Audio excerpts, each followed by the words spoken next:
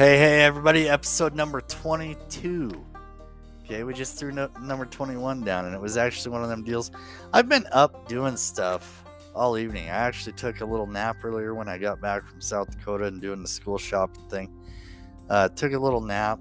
I was kind of in deep thought. As I told you in the last episode, I had some blasts into the past with some music that I heard on the way home on my drive, and I was just feeling it, and I was sitting there. I actually brought my phone in and had my earbuds in and was just continuing the music and put the boy to bed, and I ended up dozing off. So I'm kind of awake right now. Still a little tired, but kind of awake. So I figured, you know what, I'll do a double down on this one because I've been kind of busy and haven't been putting out the episodes that I was there for a while.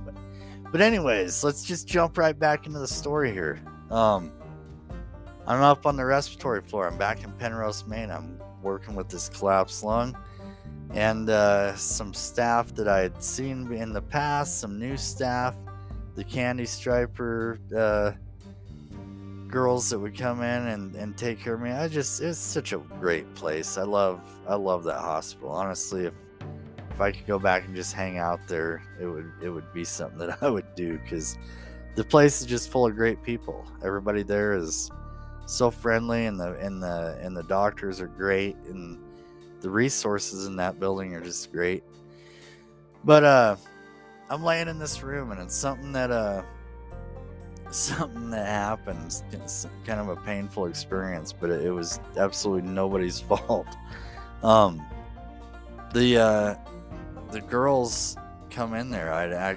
So I'm still at this stage. The biggest slap in my face, the dignity killer, is the fact that I'm not using a bathroom. I'm still so paralyzed that I'm not using a commode or anything in the room or anything. Bedpans are just not working yet because I just don't have the control. So I'm still losing my bowels, and I'm still urinating at the wrongest times, and I've got a catheter on, and it's I'm not gonna kid anybody. So when you're in that situation and you're like me, so to lay this out in my perspective was, I had my girlfriend, somebody that I was really serious with, when I ended up in the hospital. And throughout this time period of about 7.5 months, that came to an end because she stepped out of that and stepped away from the relationship. And I get it. Nothing I was holding against her. But I was emotionally struck by the whole situation. So throughout this whole time, laying there in that bed and just kind of thinking about all my thoughts and my feelings, and thinking about all the different relationships and the different times I fell in love and all that stuff, like, those were thoughts that continuously went through my mind.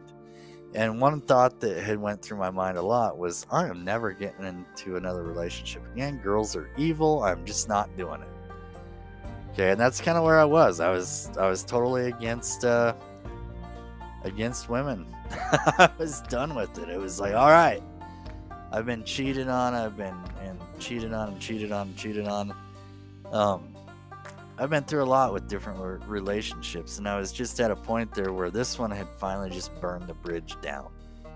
I had other relationships that were painfully ended due to that same kind of stuff, and yeah, they knocked a pillar or something out of the bridge, but this one was just the one that just finally, it was like that stick of dynamite that Eastwood puts on the train bridge, and then he fires at it with his rifle and takes out the whole bridge, causes a heck of a train wreck.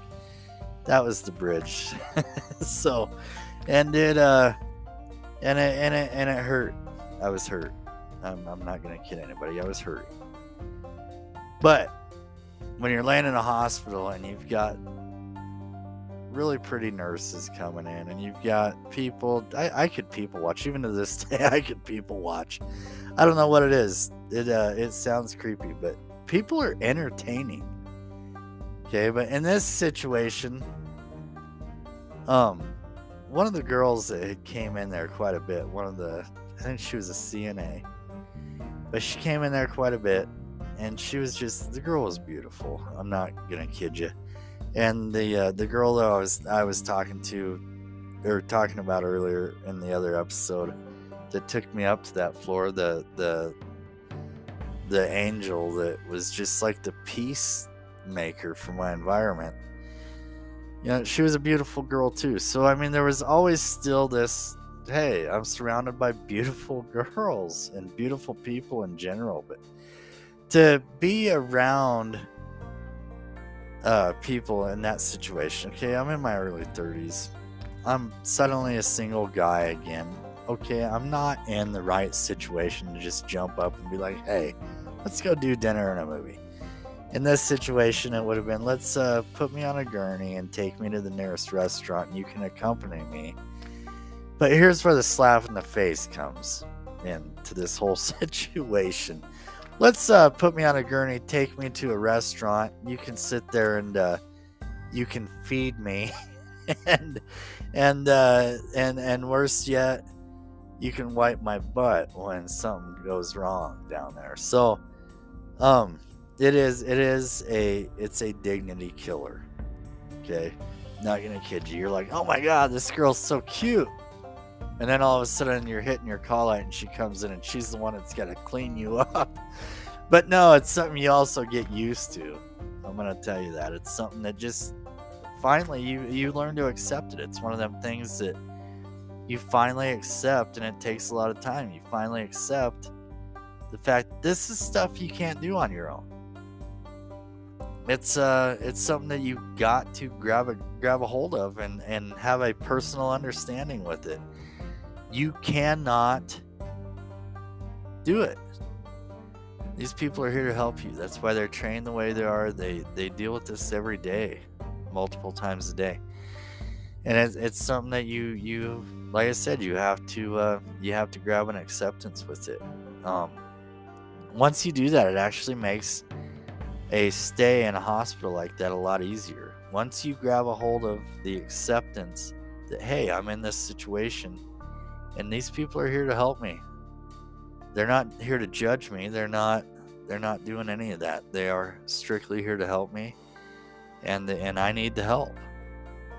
Once you understand that, when you're in a situation like this, that gets a lot easier with that understanding. That is a little piece of advice that I can throw to everybody. If you ever end up in that situation, you have to accept you are in a hospital. You are under the care of people that are trained to take care of you. And once you accept that, it makes your life in there a lot easier, and it makes their job a lot easier. You do have the people that take advantage of that, though. You got the people that while they're in there, they give up on themselves, and they expect those people to do everything for them, including try to be their strength for them. And it doesn't work that way. It doesn't work that way. You still have your part to do. You have to meet them in the middle to make some kind of a successful stay out of this deal. But no, I'm in there, and one of the girls, one of the days, this is one of the most painful experiences I ever had while having a chest tube in. The girls come in. I'd hit the call light because I'd had a bowel movement and I needed cleaned up. And they come in there and they were kind of talking, and I think the one girl was actually in training, so they were kind of helping her kind of get the gist of what actually needed to be done and stuff. And I'm laying there, and I hadn't been feeling too good. I think I had a little bug or something that I kind of was dealing with there, a stomach bug. And I wasn't talking a whole lot. And at this point in time, I hadn't been talking a whole lot anyways. So talking was wearing me out, as I'd said before. One sentence would wear me out. I mean, and I remember the very first time I said something when they would set the phone on my chest, and they would call somebody for me and put it on speakerphone and set it on my chest so I could talk to people. And I'm going to tell you right now, just to step back on that just for a second. When all your friends, you know that your friends are out there rooting for you, and they're watching Facebook and the social media and stuff, and they're keeping tabs on how you're doing. And when you're finally able to, your nurse dials the phone number and you call them and they answer the phone, and usually it's your dad or your mom or a family member that calls them to give them an update. When you call them and it rings and they answer the phone and they say hello, and you say, "Hey, Jake," that was one that actually sticks out in my mind pretty heavy. Jake and my friend Macy. So my buddy Jake, really good buddy of mine, and my friend Macy, those were two people that got calls. My friends Jen and Nikki, the first time they heard me say something, I could hear the shock coming through the phone line. It was just it was something else. It was an amazing thing. But at this facility, coming in there, like I said, I'm talking a little bit, but I'm still learning how to talk at this time. I'm exercising my vocals, so I'm not real vocal yet. I'm talking a little bit, but I'm not talking like I am right now. So they come in there and they're gonna clean me up, and the first thing they do is they go to roll me up so they could change my bedding all at the same time. These girls are like geniuses when it comes to taking care of this stuff, because they can roll you around a couple times and holy smokes, you got a new adult diaper thingy on, and you've got all new bedding. You're cleaned up. You're in a new gown.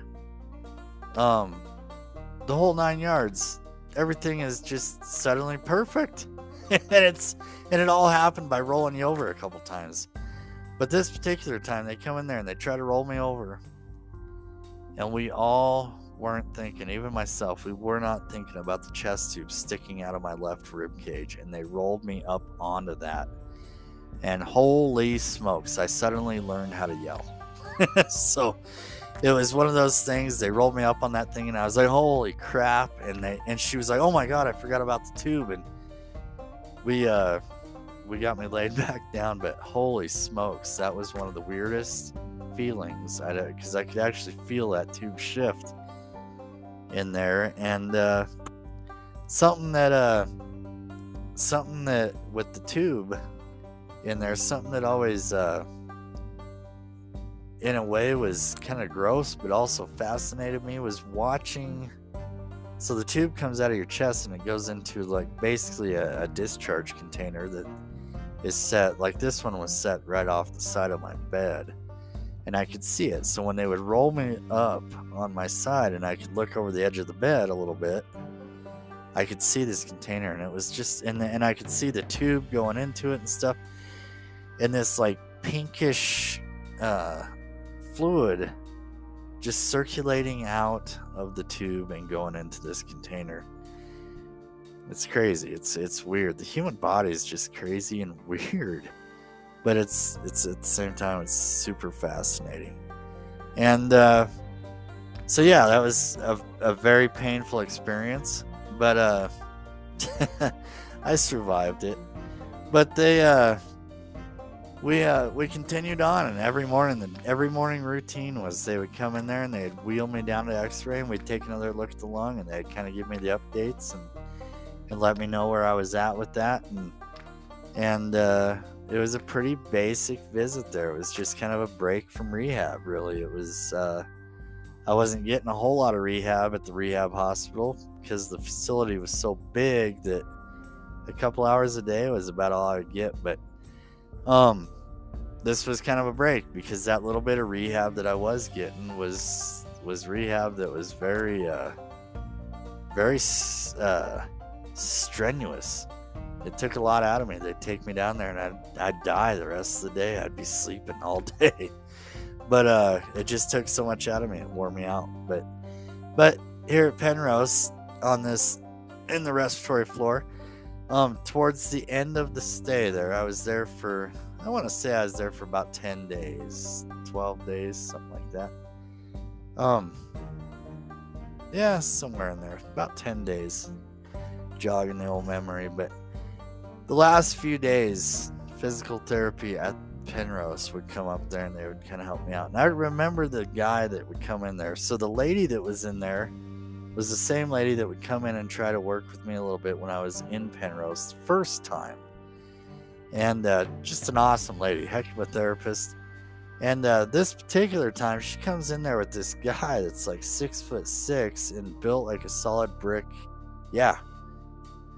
And he comes in there and I'm looking at this guy and I'm like, oh my God, I'm not going to have any trouble doing the sit on the edge of the bed thing with this guy because I'm definitely not falling over. I think that was something that always kind of had me stressed out when they would come in there and they would try to sit me up on the edge of the bed, or sometimes they would actually get a gate belt around me. If you guys don't know what that is, it's just a belt for a supportive mechanism that goes around your waist that they can kind of get a little leverage with and keep control of you. And it's called a gate belt. So they come in there and they put this gate belt on, kind of a standard routine anyways. That way they kind of got a handle to work with, you know, and like I said, it helps them keep control of you. So standard routine, every time they come in and they're moving you around, they'd put one of these things on. And they came in there and when they would do this and they would set me up, something that was always just freaky to me was when I went in there, like I said before, I'm over 180 pounds when I went into the hospital. Now I'm at 120-ish pounds. I'm pretty small, but that's not what's in my mind. In my mind, I'm still 180-some pounds. So when you got a little gal that comes in there, one of your therapists, and she's like 105 pounds, and she's like grabbing a hold of your gate belt, and she's like, okay, I'm just going to support you, and we're going to go up to your feet and kind of do a stand-up thing for a second. You're sitting there thinking, you're going to do what? I'm 180 pounds in your head. You're 180 pounds. I'm 180 pounds, and you're going to do what? I don't think so, because you're going to drop my butt on the floor, and this is going to hurt. I can see it coming right now. So it's something that always sat weird in the back of my mind. I was always like, oh my God, she is not big enough to pick me up like that. And then when I fall down on the floor, she's definitely not big enough to get me back in the bed. What are we going to do? But to this particular time, she comes in there with this guy that looks like he came out of the WWF. And I'm just like, oh my God, we're going to get something done now, because this dude could pick me up one-handed, curl me back in the bed, and yeah, I'm going to be all right.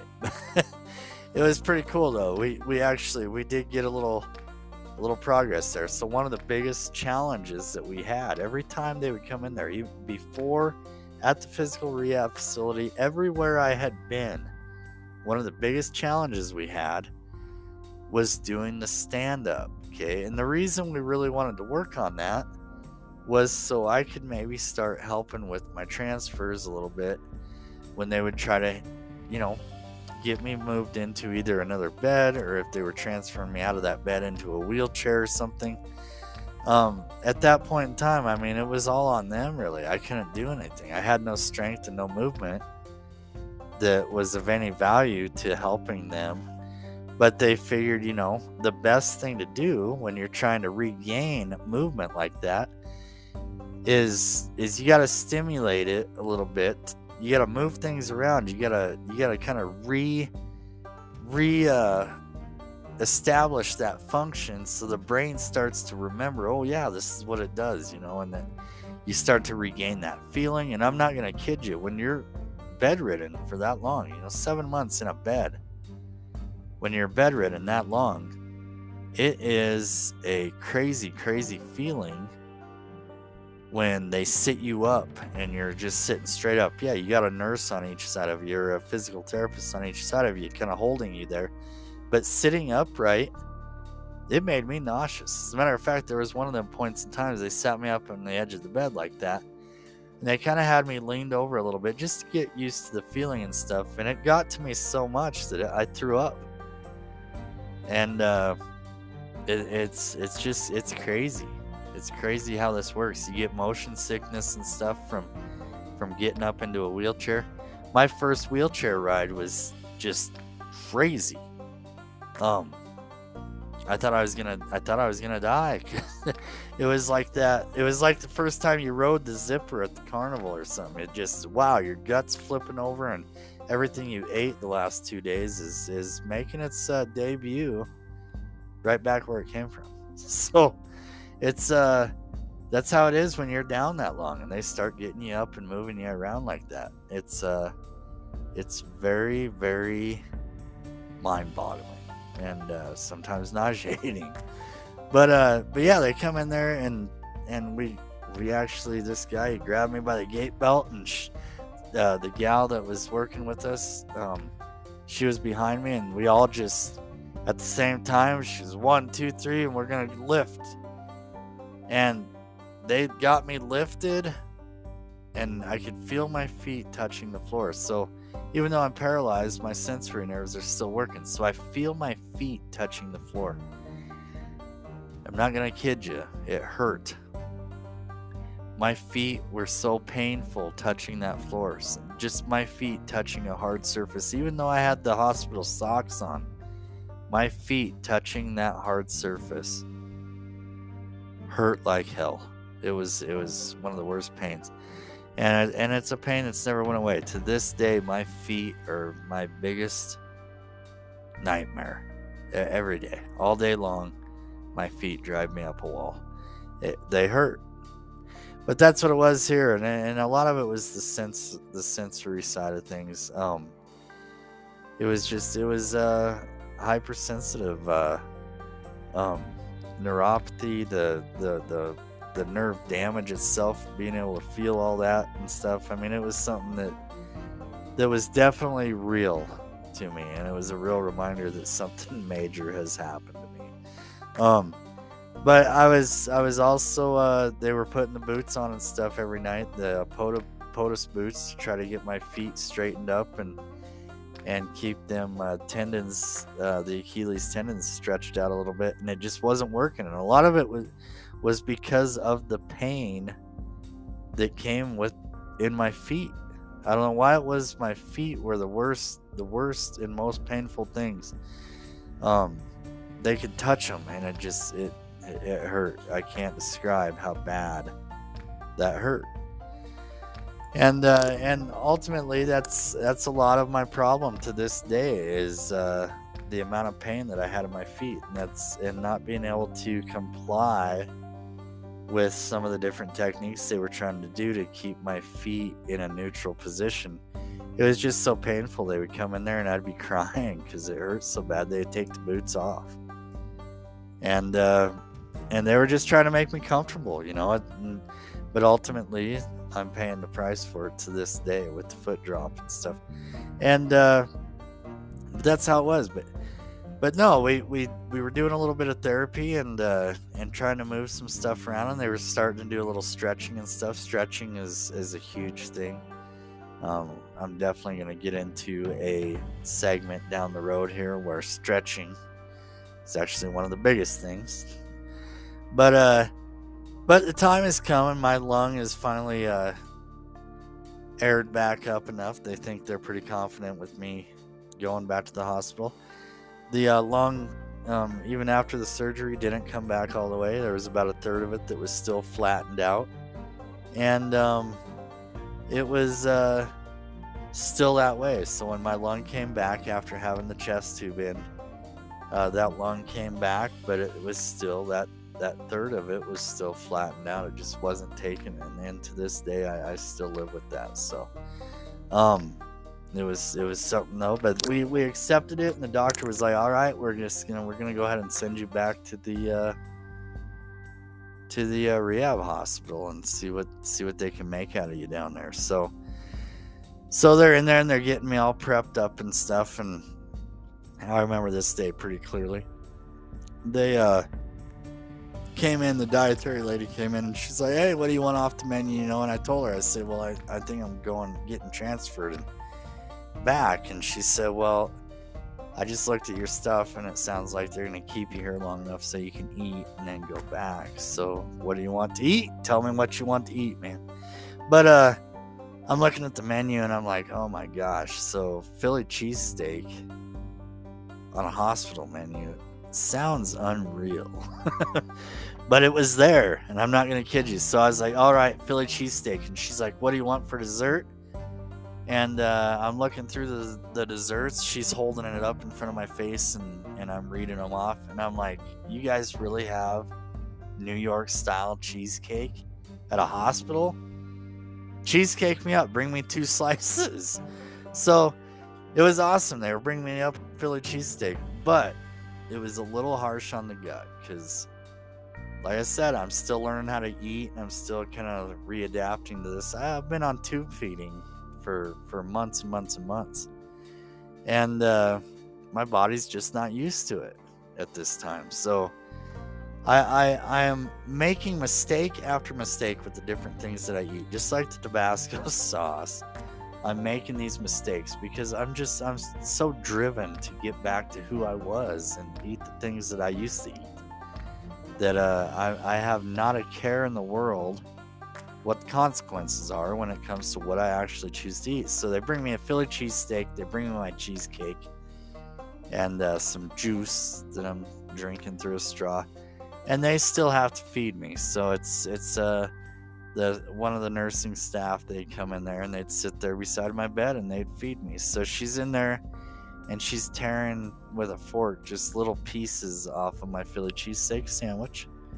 So I'm kind of like a bird, you know, only she's not spitting it into my mouth. She's feeding me with a fork. She's peeling this sandwich apart, mutilating it.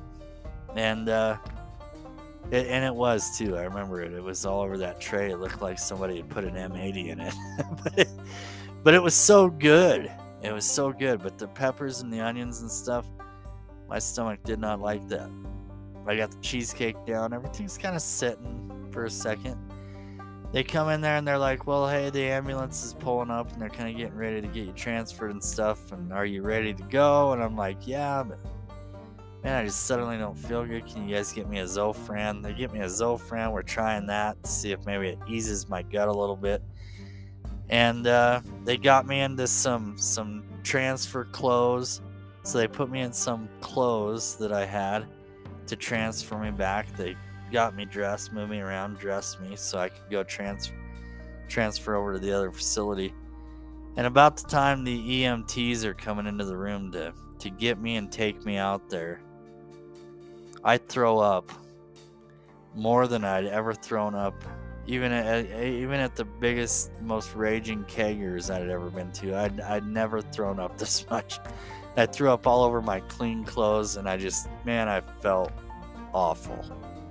I felt so bad that these people, they just worked their butts off to get me all dressed and situated, and the ambulance is waiting on me, and I Ralph all over myself, and it's throwing up, just a quick reminder, throwing up when you're paralyzed is not a fun experience, because you have a pretty high chance of choking on that stuff or inhaling it, and it's not fun. I'll just put it that way. So it was one of them deals that kind of ruined my moment there. So they get me all dressed back up. They got me all set up to get in the ambulance, and they come back in there. They get me cleaned up, put me in a different pair of clothes, and they're wheeling me down the hall. Everybody's saying goodbye. It was like that farewell again. And great bunch of people. They saw me off. I went down the hall. They got me back into an ambulance, and we get into that ambulance and we take back off to the facility that I was at for some rehab. And we get over there, and I had some big changes when I get over there. They get me in there, and some things are different. They got me into a different room. Some guy stole my room with my park view and everything. And we got some new things going on. So we're going to start trying some new stuff. And we'll get into that in the next episode because we're all out of time again. So you guys, again, have a great weekend. God bless. I appreciate you guys listening to me. It means a lot. Thank you.